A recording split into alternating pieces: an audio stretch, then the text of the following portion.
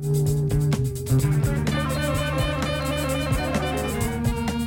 welcome back to the Never Iron Anything Comics podcast. This week, something a little bit different again. Much of what we talk about in here celebrates cherished memories or mutual experiences with this medium of comics that we all love. There's something on the page of these stories that sparks special memories, maybe good, maybe bad. And it's those very memories that have been collected by one of the guests today and recounted by another. You've met them both before. So let's hear a little bit about it from them. First up, the comics fan who's behind this project, Mr. Simon Russell. Hello, Simon. Watcha. Watcha. That'll come back to haunt us, won't it? And secondly, a man of letters, not least of all, in British Weekly Comics, is Mr. Eamon Clark.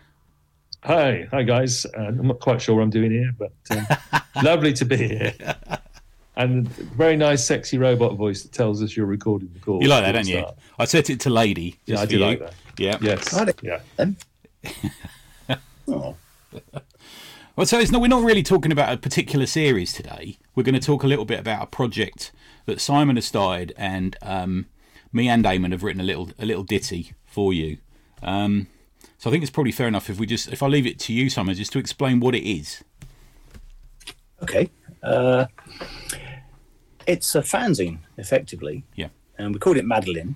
I've called it Madeline for reasons we'll get into later. I've been listening to the Awesome Comics podcast and a few other podcasts recently where people are running down memory lane and remembering things that comics... We're prone to do that a lot, aren't we? Yeah, we do that. It's fun. It's just part of why we stayed reading the bloody things in the first place. I think you're right, man. Yeah. I got to thinking about how my life can be marked off by which comics I read quite often in different places. You know how you can pick up a comic and remember that car park you were sitting in waiting for someone to come out at the shop. Most definitely, yeah. Yeah, and I thought, I'll make a little fun fanzine about memories, not about comics, and not about the comics we remember, but about the memories we remember when we think about the comics. You know, that bit more like, I remember that day was the last time I saw David, or something like that. Yeah. Because I was reading Hellboy. Whatever it is. I was just going to make a little tiny fanzine in the old-fashioned style, staple it, send it around to the people who sent some contributions in. And that would have been the end of it. But it gathered a bit of steam, and we got enough pieces when I started putting together to make a 100-page book, basically. Wow, okay. Yeah. It's too big to staple. You can't do a fanzine with it anymore. So I had to look at making it into a little paperback book, which I still think of as a fanzine, but it's perfect bound, it's A5, and it's got 28 different people pontificating, really. I mean, let's face it, if they had the printing processes back then, back when the three of us were reading fanzines, they probably would have perfect bound something, wouldn't they? Let's face it. Oh, probably. Yeah.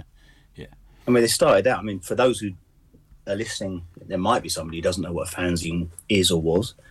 They began as sort of really, really cheap spirit duplicator magazines, so you could barely read anything that you find on the shelves now.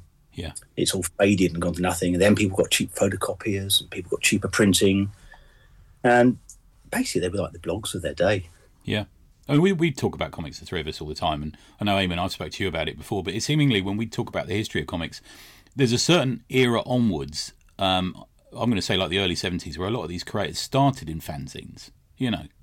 That seems to be their entry point into comics almost. They're invited up to the Marvel offices because they did whatever fanzine. Something like Bob Layton, for example, And before we started recording, Simon was showing us a recent acquisition, an American fanzine. It's got early George Perez in it. And it was very early by the looks of it, Simon. He's not that good. Yeah. No, it looks like a fan's drawn a superhero barbarian comic. It's from 1974. It's called Conjure. But it's lovely, and there's sort of like an honesty and an earnestness to people's own stuff that you lose once they get into the industry sometimes. Yeah, I mean, Perez never really lost that. He was always an enthusiast. But you've had so many people in America. You had people like Mike Zeck and Tom Sutton. Yeah. Mark Hempel, Mark Wheatley, all those people working in the industry, in the fanzines before that. Yeah. And like you say, Bob Layton, I think Stalin people like that. Yeah, Kurt Busiek, all these sort of people, Roy Thomas. You know, they were all that was their bread and butter for a long time, wasn't it? You know. Yeah, in the UK we had massive overlap. So Alan Moore was writing in fanzines, and so was Dave Gibbons. But Brian Bolland was doing covers. Mick McMahon. It was because we were a smaller space, I suppose. Yeah, there was a lot of interaction between the fans and the creators back in the late 70s and early 80s.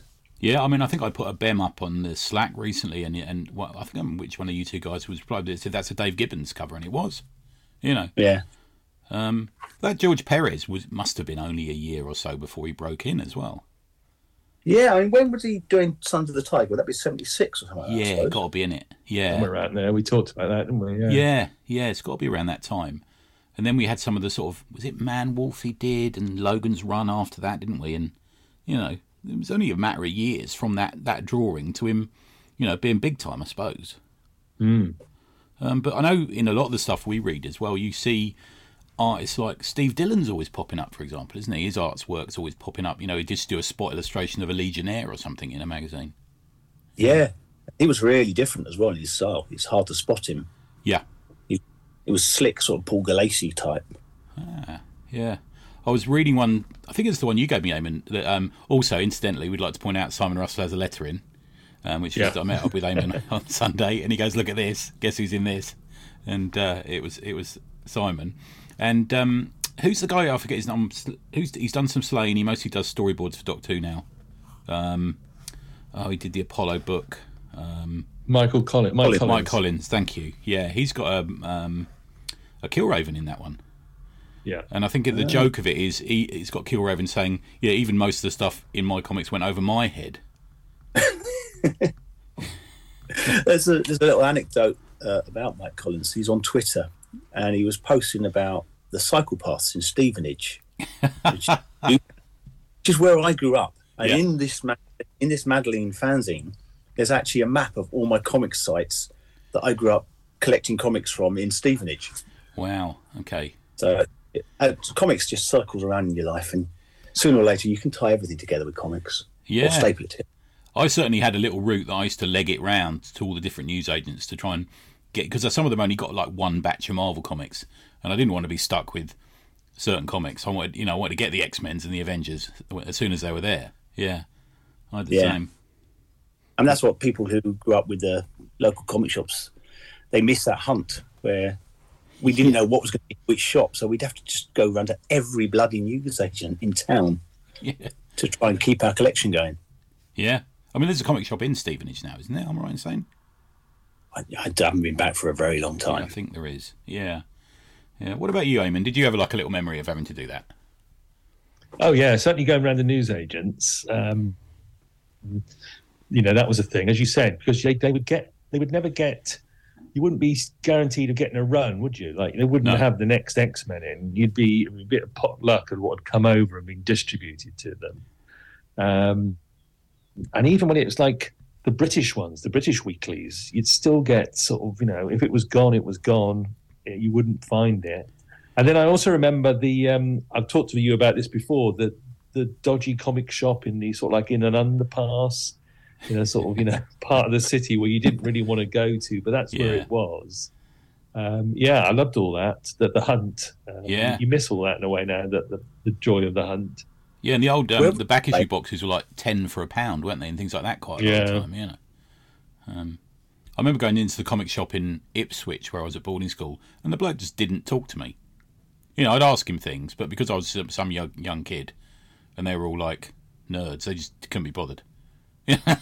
Yeah, it's just like the air full of smoke and people talking about things, and me, oh, excuse me, can I have these, please? It was almost like that. Yeah. I've been reading reviews of a certain comic shop this week. Apparently that still goes on, Tony. Oh, does it?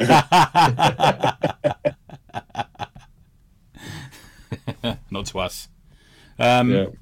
Good. So what you've got here, Simon, if I'm right in saying, putting words in your mouth, is you've got a collection of memories from people of things that happened to them. I was going to call it nostalgia, but nostalgia kind of implies only good memories. Are there any bad? My story has a bad element to it. Let's call her that. Yeah, she is a bad element. yeah. But But she did benefit me, which is kind of the point I was kind of jokingly making in it. Yeah. But is it good and bad memories, or is it just sort of reminiscing? You know, It's a lot of them are neutral actually. Okay. It's really we got some really short little anecdotes of I remember the weird man in the shop type things. yeah, But we've also got one that's really long by my friend Hannah Eaton. Oh, who- yeah. She did Naming Monsters and Blackwood graphic novels right, into this folk horror, and she also has worked in social work areas as well. okay, And she's going into the depths of how comics were affecting the sort of sociological outlook of a young child as she was growing up, and how they formed her and changed her. So it's like there's a couple of them Wow. like that, which are quite deep, digging under the skin of why they're.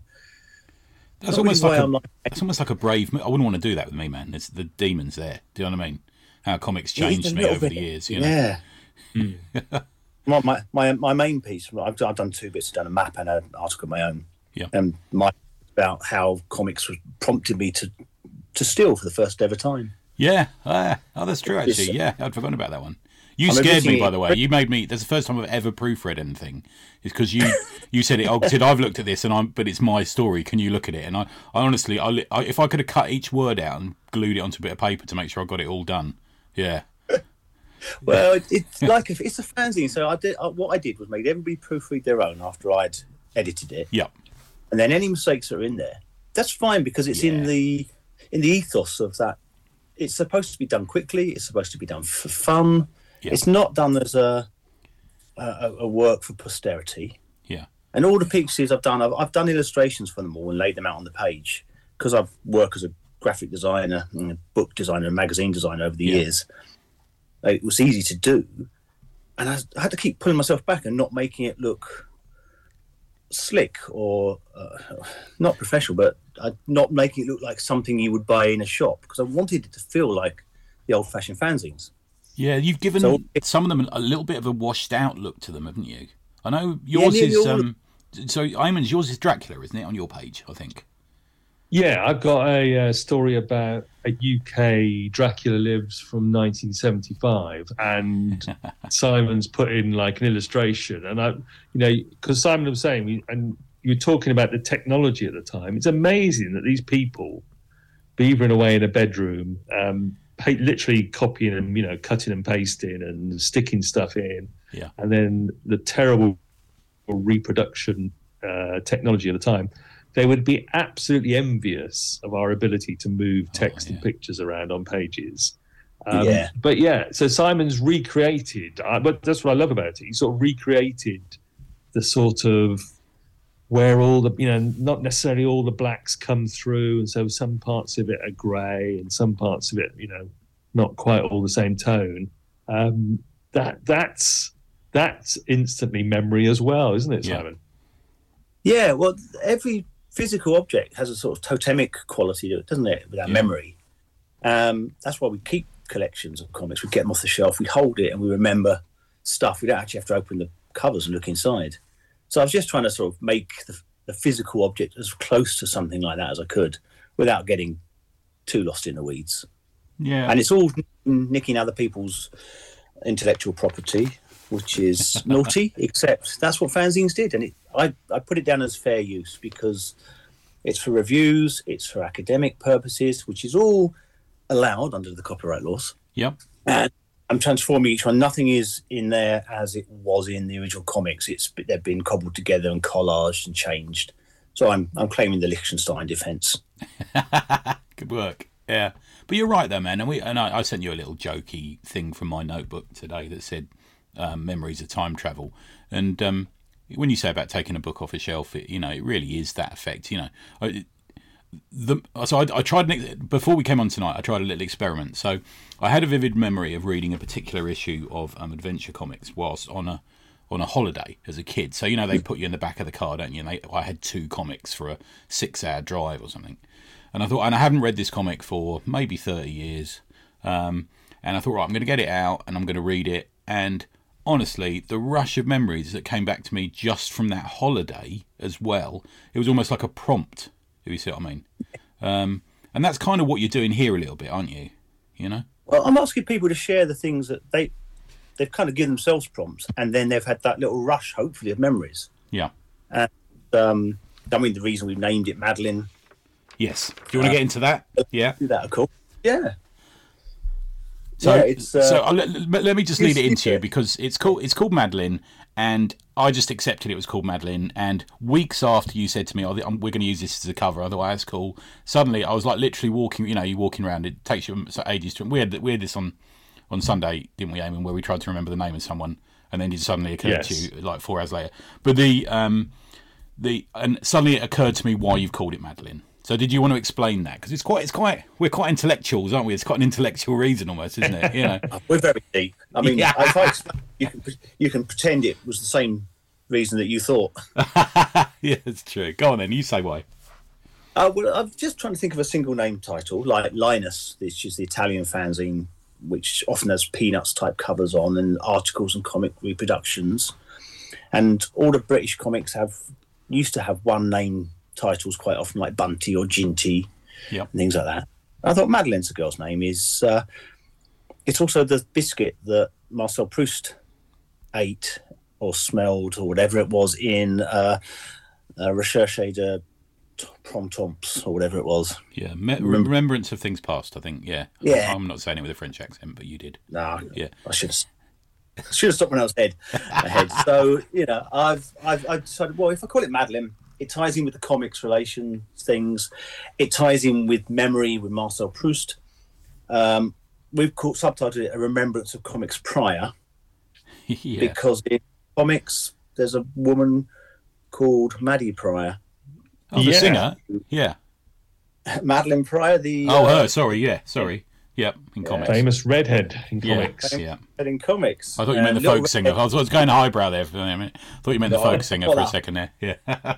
I've gone all X-Men. Yeah. Well, Madeline Pryor was redhead. Yep. And I've got a Peanuts tribute on the front cover. Charlie Brown was always thinking about the little redheaded girl. Ah, right. Pryor. Okay. I get so in the modern parlance, I disappear up my own fundament. Join the dots. It all links up. Everything is connected. If you want to look for patterns and connections, they're there. And if you don't, they're just silly names and words. Which is allowed. Yeah, it sticks to your memory, doesn't it, Madeleine? Yeah. I even saw a billboard in France, didn't I? I sent you a picture of it with the word Madeleine on. Yeah. I mean, why do you think, Eamon? Why do you think I remember certain comics and certain pages. We talked about Fantastic Four issue before, and I remember them more than I remember people's names that I've met in real life sometimes. Is that something you encounter, or? Oh, all the time. You know, my story in a way that's in Madeline is a little bit like that, because we all like to think we've got a good memory, and then, you know, we're constantly being proved wrong on that because we can't remember somebody's name, and they come up to us. You know, a very embarrassing incident with one of my cousins, and I couldn't remember his name, and he still never let me forget that. But yet, we've all got these moments where, and let's be honest, they're pretty good moments, actually, Tony, aren't they? The moments where you got the comic that you were looking for, or you got an unexpected comic, but it was really good, and you had that moment. You were sitting somewhere in a car, in your bedroom, maybe at the bus stop on the way home, you know, and seeing the comic again, or even just thinking about that story, takes you right back to it, and you think, yeah, that was a moment when I was just happy. You know, everything was right with the world for a short period of time. Time kind of stops a little bit, doesn't it? Yeah, exactly. I mean, people who've had difficult times, and yet, you know, there are moments, comics or TV. I don't know if you've heard that story Tom Baker tells about the guy who came up to him in the street, who lived in a children's home, and he said the only thing good was watching Doctor Who, was watching you. And Tom Baker tried to sort of thank him, and the bloke was actually too emotional. He couldn't even talk. Okay. But it's, you know, yeah. So it's like that. You get moments with your comic. You know, when Judge Dredd punched through Judge Fear's helmet, I remember that, and wanting to talk to somebody about it. You know, who can I go and talk to about this? It's just the powerful things, memories. and bits and pieces drop out, but some of these comic stuff just stick there forever. Yeah. I mean, I looked up a couple of quotes that just sort of, just to kind of spring some thoughts out about what we're going to talk about. And one was from J.M. Barrie, and it said, "God gave us memory so that we might have roses in December," which is quite an interesting quote. But it made me think, and I'll put this to you, Simon, do we spend too much time on the past in comics? Fuck no. Okay, good. I kind of thought you might say that. Sorry. Yeah. I actually discovered the first message I ever got from Simon, just randomly the other day, that said, "Here, Tony, I'm liking the podcast. You and I definitely read the same comics growing up." Yeah. Yeah, it's true. Yeah. I think when you look at old comics or the stuff that sticks in your memory, whatever age it was, it's because it's the first time you experienced a lot of this stuff and these moments and these story tropes. Yeah. And you're never gonna beat that. The first time you watched Star Wars as a kid, everyone talks about the great big opening ship coming over your head in the opening sequence, which worked for us because we were in a cinema watching it. We'd never seen it before. Yeah. But my kids tried to watch Star Wars, and that sequence doesn't mean anything to them because they've seen it done over and over again in other places already. Yeah, it's true. In comics, we saw things that were so you'd see your grown-up movies sort of watered down for kid entertainment, especially in British comics like Action or 2000 AD even. Yeah. So we were seeing all these tropes and all these moments way before we got to see them in the film. So they really live with us. And then superhero comics, we filled in the gaps as well. Yeah. Especially the Marvel carried on for more than one issue. So you have to wait before the cliffhanger was solved. So you'd be living that, and it'd be really intense and personal, wouldn't it? Yeah, I remember literally going into the newsagents every day. I must have annoyed the fuck out of them to get... Do you remember Marvel Superheroes? I think it had the Perez Avengers in it, actually, at one point. The Byrne Avengers. And I would go in every day of the week and say, "Is Marvel Superheroes in yet?" And the woman behind the counter would say every day, "No, not yet." Okay. Almost like embarrassed when I recently drove past that newsagents in West London thinking how embarrassing that was. But you're right, man. It does spark up things. And there's all these kind of theories about memory, isn't there? And we have memory because of moments of some kind of emotion. And you're right, we were very involved in these comics, weren't we? Like you say about the Judge Dredd moment, Eamon. Yeah. Have you got any particular memories of things that sort of just beyond what you wrote about in this book? Because I very much enjoyed your story. But anything else that sort of sticks in your mind that would remind you of that sort of moment? Or well, Simon just talked about filling in the gaps. I remember not being able to get... There's the famous X-Men story where Wolverine emerges from like the sewer, and he's underneath the Hellfire Club, is he? Yes, yeah. And he's they just had a think kick in they've a knee, and they think, he's just right. They think they've done him in, and he emerges from the water, and he says, "It's my turn now," or whatever. Famous panel. Yeah. And I remember not getting the follow-up to that one for months. And as Simon says, you're filling it in. What's going to happen? He's really he's looking like he means business. So stuff like that. I can vividly remember a certain Swamp Thing issue where the one with the vampires in it. It really takes me back to being a particular time at college, at university. And I can I can even remember the bunk bed in this place I was staying in that I was sitting on reading this comic. It's so weird how memory works that like Proust with the smell of his biscuit cake things would just take him back to his childhood. And we're the same with dirty old paper, as you would call it, Tony. Yeah. I mean, I can remember every panel in certain comics, but I still couldn't tell you the route that I used to drive to work or school on a certain day. No.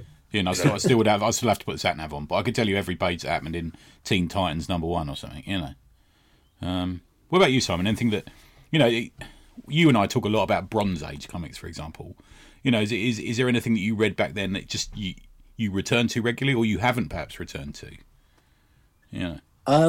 Before I had kids, when there was a lot more time, I would once a year I'd take all my comics off the shelf and put them in piles and rearrange them. So maybe one year they'd be alphabetical, next year they'd be by the artist or whatever. Yeah. And it was a way of keeping myself connected with them and keeping that collection alive and making it worth having to me. And there was one, the Jim Starlin Legion of Superheroes, where Ultra Boy gets accused of murder. And I can see the cover to that one. Yeah. He's back to the audience, and he's standing with his arms out and his legs akimbo, and the Legion is running towards him. And everything about that comic just hits me every time I look at the cover. I can remember panels, I can remember colouring decisions, I can remember lighting, because I remember reading it as a kid and I remember reading it as an adult, and it keeps linking me back over those years. There's loads of them. There's hundreds of them. Yeah. I suppose the only other comparable thing would be music, I suppose. Yeah. For that. It's very like it. Yeah.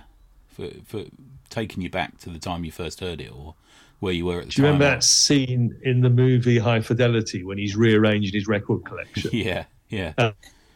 And the other guy says to him, "What are you doing? Is it It's not alphabetical. It's not chronological." And he says, "No, it's autobiographical." It's like, yeah. We all could. These are the. Yeah, exactly. And Simon arranging his comics. Then like this is the bit that was important to me then and now. Yeah. I always think when I retire, that's all I'm going to do. I'm just going to sit in the comics room and go through comic rearrange books after. them. Yeah. There's a guy on Twitter called Colin Smith, and I don't know his background, but I know he's writing currently a book about Mark Miller. Okay. And he keeps sharing. I went down to the shed after lunch and I've unpacked another box of old comics and fanzines and things and put them up there. And it's a proper treat to follow his Twitter stream, because it's just these lovely little pictures of old comics. Right. And each one sends me down I used to have that. Oh, I loved that. Oh, that was great. Yeah. It's like there's a Twitter account called, is it the Spinner Rack or something like that? Which is all the comics that came out on a particular day on a particular year. And I almost like compete with myself to make sure that I've got at least one or two on that they show. It's almost like that. Yeah. Terrible. I don't know what it is. It's that it feeds into the obsession, and it feeds the obsession. So we remember it and we love it, but then we go back and buy more stuff we don't even remember. I know. I'm still filling in gaps. I never had that one issue when I was a teen. So now I need to. If I saw it for sale under 20 quid, I'd probably buy it. Yep. I'm the same, man. Yeah, I don't think any of us are like big rollers in relation to old comic books. So we're not the sort of guys who would go and buy, a 300 quid comic or anything like that, I'm guessing. No. No. What about you, Eamon? Eamon's got an in and out driveway. He probably would. Embarrassed science. No, I mean, I think these days as well with reprints and the apps and all that sort of thing, I'm quite happy. I can if I'd missed a particular issue of the X-Men or something and it would have cost me 90 quid, I'm quite happy to read it in reprint these days. I know, Simon, you say occasionally to me, I just want to buy all the comics in the world, don't you, Tony? And there, to a certain extent that is true, but I think I'd sort of shy away from something that was too mentally expensive. There's a return on value, isn't there? Yeah. And I find it, if I buy a reprint, it's okay if I just want to know what happened. Yep. But it's not the same as reading. There's a couple of Planet of the Apes, the black and white Marvel magazine, I never got, and I read them in British reprints, and I want the originals because they're drawn by Tom Sutton and they're beautiful. Terror on the Planet of the Apes, were they? It was the Future Chronicles series, which Okay. had nothing to do with the film. Doug Mensch wrote this later on Planet of the Apes. It's all gone very, very strange, and there's massive city ships sailing the seas, and it's the most beautiful things. Yeah. And I've seen the reprints, and then they're on shiny paper, and I didn't like it. Yeah. And I want them on that original matte paper because it looks good and it feels good, it smells good. But they're about 30 quid when you see them. Okay. And it's like, I can't justify it. And I'm gradually selling the comics I don't think I'm ever going to read again. And every time someone gives me money by PayPal, that sits there as a potential purchase. Yeah. Then I'm just swapping things. That doesn't count as money. And some of the best covers ever of those magazine runs as well, haven't they? God. Amazing. Yeah. Yeah. Good stuff. Right. So, Eamon, you've got a story in it. How did you become involved? So I think I saw it on the ACP Slack from Simon after listening to an episode of the ACP, and Simon put out the call. So for people who don't know, the Awesome Comics podcast, of which Tony is a founding member, co-host. Yeah. There you go. I'm the Sue Storm of it. I see myself as the Sue Storm. Oh, okay. Or the Saturn girl of the group, yeah. With the same boob window. Yes. Yeah. So Simon put out the call on the Slack, and the story that popped into my mind was because of, again, it's talking about the letters pages. We've been talking about letters pages in fanzines, and I had a letter published in this Dracula Lives in 1975 in the UK Marvel black and white reprints. And the weird thing was that because I wasn't getting Dracula Lives, I probably never knew it was actually published until somebody sent it to me a few years ago and said, "Is this you?" A bit like, with Simon last week when we were reading the UK fanzine BEM and said, "Oh, it's Simon. Is that our Simon?" And the weird thing is, we've been talking about the way memory works. Is I can absolutely recall the incident in the letter that the letter is about. It's about a school play. I can remember that, but I cannot remember writing this letter at all. There's no memory of it at all in my chemical substrate in between my ears. And so I wrote about this and about discovering this letter and then getting hold of a copy, you've probably seen it in print for the first time, and the way it just took me back. And also this idea about, our faulty memories, the bits that don't stick there. Yeah. The bit that I couldn't remember. Anyway, so Simon was very nice to me. He's included it. He was like, we should very good. say that Simon, it's amazingly quick. You send it to him, and later that day, he sends it back to you with some slight edits that he's made and with the illustration he's chosen to go with it. And it's all wham, bam. Yeah, it did the same to me. Yeah, virtually. He actually said, "I won't get this till tomorrow." And then 2 hours later, it arrived and says, "Oh, I know, I had a bit of time." Turned up. And it arrived back with a lovely picture of the female lead of my story. There you go. Good. And so who did you want to say who else was involved, Simon? Yeah, I mean, I put out I didn't really put out a call, I just talked about it roughly on the ACP Slack and some other comics groups that I'm in on Facebook and other places and with friends. And I was bowled over by the number of people who said, "Oh, I've got a memory." Oh, and nice. When that happens, there'll be people who say that and then never get a chance or time or just don't send you something, which is fine. I thought we won't get much. But I think from the Slack, we got about, out of the 28 people I've included, we got maybe about 10 people from the Slack almost. Oh, good. And That's good. We got Dan Busher, your co-host, and if I name names, it's going to be a bit awkward because I'm going to forget some. But there's Alan Henderson, Nick Ho-Chi, who else? Alan Purdy. Yep. Good lad. Jonathan Sapsid. Yeah. They're all on the ACP Slack. Nick Bryan. Cool. Dan Charmley. But we've also got people came out of the blue. There's a guy called Lee Christian who is a friend of a friend who heard about it. And he sent me a really nice memory, which felt like one of my own memories. Right. That's the beautiful thing about reading. You guys sent me things, and it's like I could have lived that life, and that could have been me writing that, and just change a few details. They're also common and not common. They're also universal, but so personal at the time. But we've got some working professionals. We've got Brad Brooks, who's an editor and cartoonist. We've got Oliver East. Yeah. We've got Ilya. We've got Des Skin gives us a long piece. That's nice. Great, man. That Des did one. Yeah. He came out to the Cartoon County comics fair we did in December, and we were chatting. Then he said, "Oh yeah, I'll do something." It's Champion. Champion. That's his favourite. Champion, and it's what Dave Gibbons says. Watcher, isn't it? I was getting confused there. Dave Gibbons says Watcher all the time. Yeah, and he says Champion. That's right. Yeah. Dave Gibbons probably comes from Hertfordshire as well. We've got Paul Hudson, who used to run Comic Showcase. Yeah, talking about the moment that pushed him into working in comics as opposed to working somewhere else. So that's a nice little thing. Cool. Yeah, it sounds great. And you got Paul Rainey. Paul Rainey, yeah, that's right. Yeah, he did it. He He did a very Paul Rainey kind of memory. And I'd say there's like there's so many in there that I'm really pleased that people wrote them. One, because I don't think they would have ever said these things out loud. Yeah. But also because they just make me feel good. It's lovely stuff. And I find myself nodding and agreeing. Yeah. And I suppose I've got the confession I made on the Slack.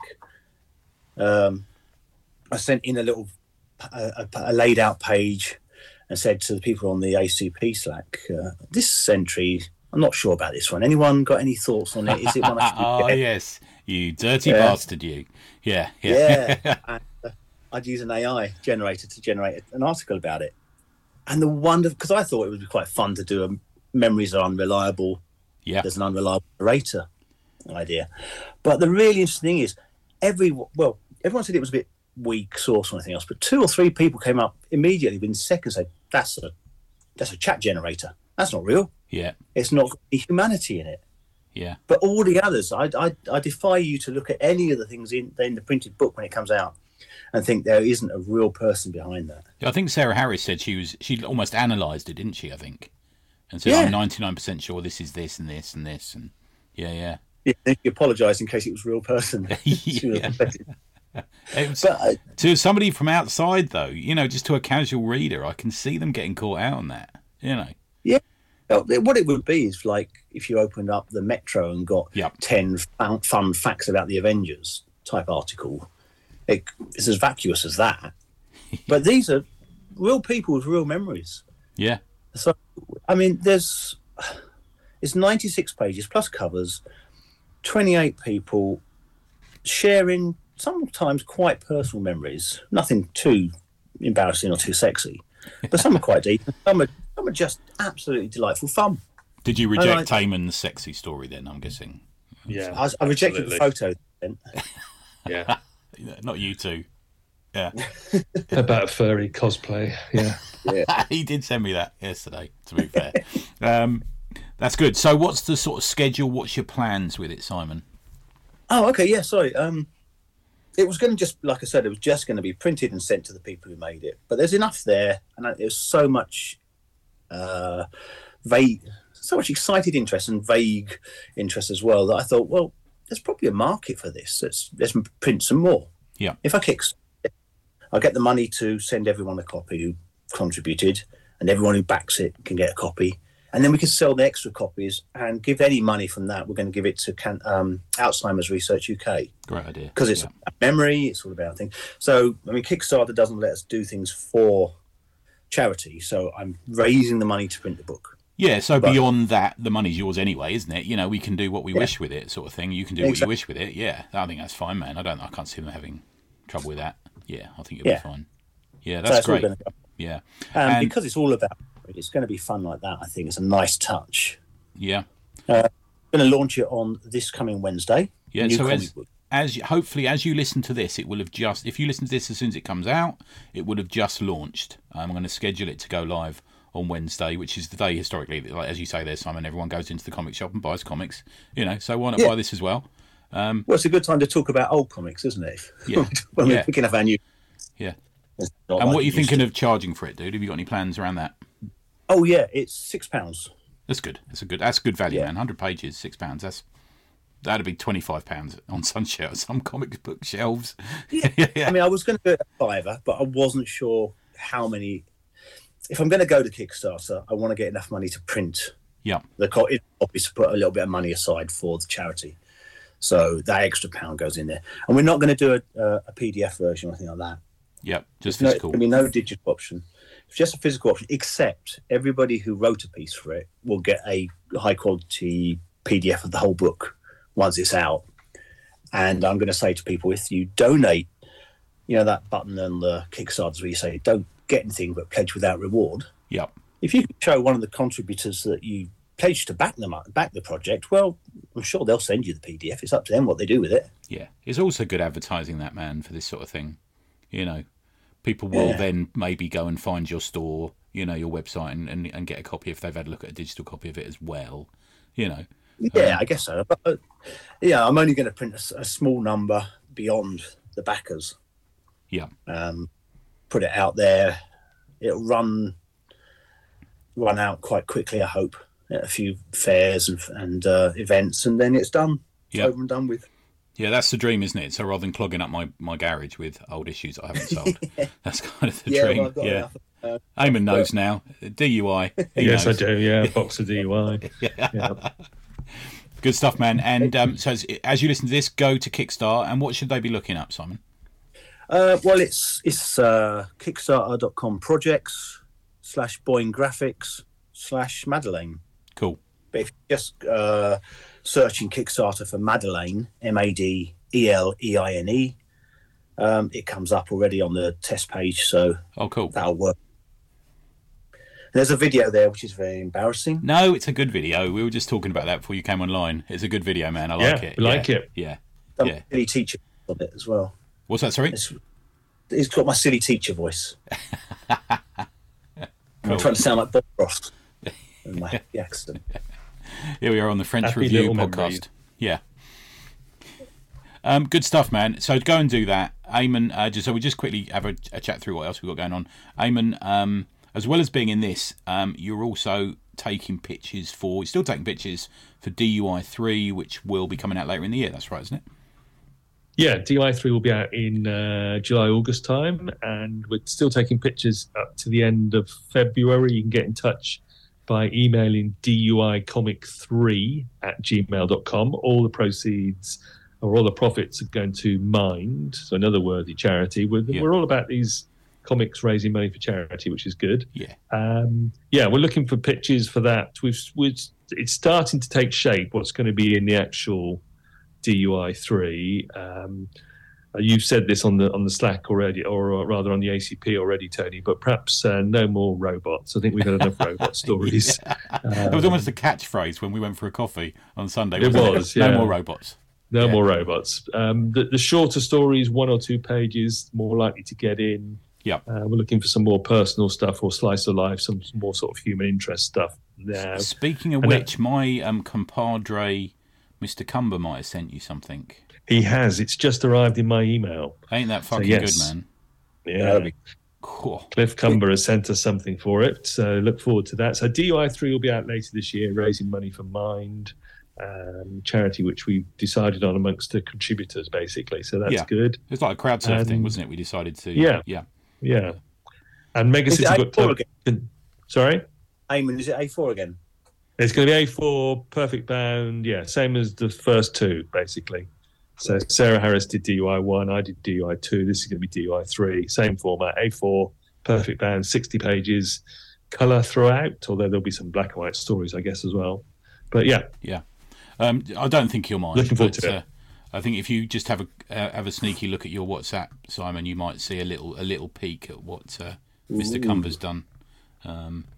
Trying to let's get some interest up for it, but I was blown away. And also we've got an Ian Ashcroft cover as well. Oh man, how good! That'll be good. Fucking hell! Ain't that good, Simon? Right, Cliff. Yeah. Yeah, I was shivers when I saw that, man. That's so good. There's a bit of a Warren magazine thing going on there, I think. Yeah, and a bit is it Jesse Lonigan? Yes, the grid guy. Yeah. Oh, Very good. Lovely. Yeah, and I speaking of Ian, I know you. I don't think you mind saying, Eamon, but you sent him and said, "Oh, any chance for cover?" And you got within a couple of days, you got like a Rembrandt back on the email, didn't you? It's astonishing. People, I mean, we know there's some very, very talented people out there, but again, a bit like Simon, I asked him, and like the next day, he'd sent me like the finished cover, and it's like, oh my god. Wow. Fantastic. So look forward to that. DUI 3 will be out later this year. Really shaping up to be nice. May Thanks to turn up everyone onto involved. it. Yeah. You've still got some issues of 2 left. That's right as well. DUI 2 still available in hard copy and in digital from the store bigcartel.duicomic.com. And there'll be that raised money for cancer research. There'll be, as I say, this one will be for Mind. Looking forward to it. Great stuff, man. And what have you got coming up on the Mega City Book Club? So the episode that's out at the moment, when you're listening to this, will be about the second volume of Dan Dare's adventures in 2000 AD, and future episodes coming up about Elephant Men by Richard Starkins, Nice. about the black and white Daredevils Marvel UK title that was short-lived and was quite a lot like a fanzine in its own right. Yeah. It had that same sort of Had reviews and all that sort of thing in it, didn't it? Yeah. yeah. Dead Skin. Mike Collins did that. I think he did that Dower Devil parody with That's Alan right. Moore in that. Yeah. Yeah, parody of Frank Miller's Daredevil. So yeah, that'll be coming up, and some Steve Dillon. We're going to be talking about Emerald Isle, and all that sort of stuff. So yeah, lots of things coming up. I'll repeat that Rich Starking story I told you at the weekend. I was staying in a hotel in Harrogate, and I was just chatting to the dude on the desk, as you do. And he said, "Oh, you're here for the comic convention?" I went, "Yeah, yeah." And he said, "Oh, my uncle, he does comics, and he reckons he's a really big deal." I went, "Oh, okay. What's his name?" And he says, "Oh, it's Rich Starkins." And I went, "No, he's a big deal." Yeah, he's right. He is a big deal. Yeah. Yeah. He's always telling us over Sunday lunch he's a big deal. I said, "No, he's right. Yeah, he's not making it up. That's fine." Yeah, that was good. And Simon, you've got a couple of other projects on the bubble at the moment. I know you were talking when we did a pod together at Christmas, didn't you? You were talking about your next one, which is a sort of Hercules story, isn't it? Is that right? Still going? Yeah. Yeah. 12 Labels of Hercules. Haven't progressed very far because I've been waiting for a big space in this studio, which I've had to clear out Right. and get the battling thing done. So it's all ready now. Everything's on the page. I've got to go in and just basically draw and paint in a massive fugue of artistic endeavour. Good man. And then we're going to put the words to it, and that'll hopefully come out in the summer. Oh, good stuff. Yeah, looking forward to that, man. We must get you back on to have a chat about that. And have you still got like a paving stone with a Hulk comic in it in your studio? Oh, my slabbed comic, yeah. The ultimate slabbed comic. I think I should do a little fanzine about that, just a recording of it. Definitely. What Definitely. happens. Hulk 181 in a concrete slab. Yeah. That's great, man. Oh, you picked it up and showed us it once, didn't you? In a drink and draw, I think. You had it there. My back's bloody heavy. Do you remember that book that came out in the 70s or 80s where you could find this sort of golden hair, and it was this big sort of quiz book, and everyone's sort of searching all the countryside for it? Maybe you could do that with that. Masquerade. Yeah, that's Masquerade by somebody or other. Yeah. Williamson. Yeah, the original idea was to seal this comic in a concrete slab and then dig up a slab out in the street somewhere. Yeah. And put my slab in place. But the reality of that, my concrete pouring skills were not up to that, and it Genius. wasn't good enough. Good stuff, man. I like it still. Great. And so let's do the links. Where can we find you, Eamon? megacitybookclub.com, and you'll also find links to DUI Comic there as well. Great stuff. And we can look on Kickstarter for Madeleine, but otherwise, where can we find you? You've got a cracking website, by the way, Simon. I was looking at it recently. It's a good website, man. Oh. Yeah. Oh, thank you. It's I changed it recently, and it's called simonrussell.website. That's great. I thought .website, brilliant. Yeah. What genius thought of that, eh? Yeah. I try and put it in official forms when they ask for your email. He goes, "No, we need a real email." So, that is my email. Can't do anything. But that's got links to everything I do, and there's a blog in there and pictures of my old work. Yeah, it's good. It's a good one. Yeah. Thanks, guys. Please go and pledge to this book. There's a lot of love gone into it, and Simon's really pulled a cracking book together there. So go and get that. And thanks, guys. So I'll say goodbye to you now, and I dare say we should continue talking. But thanks. Cheers, Tony. Cheers. Thanks, Simon.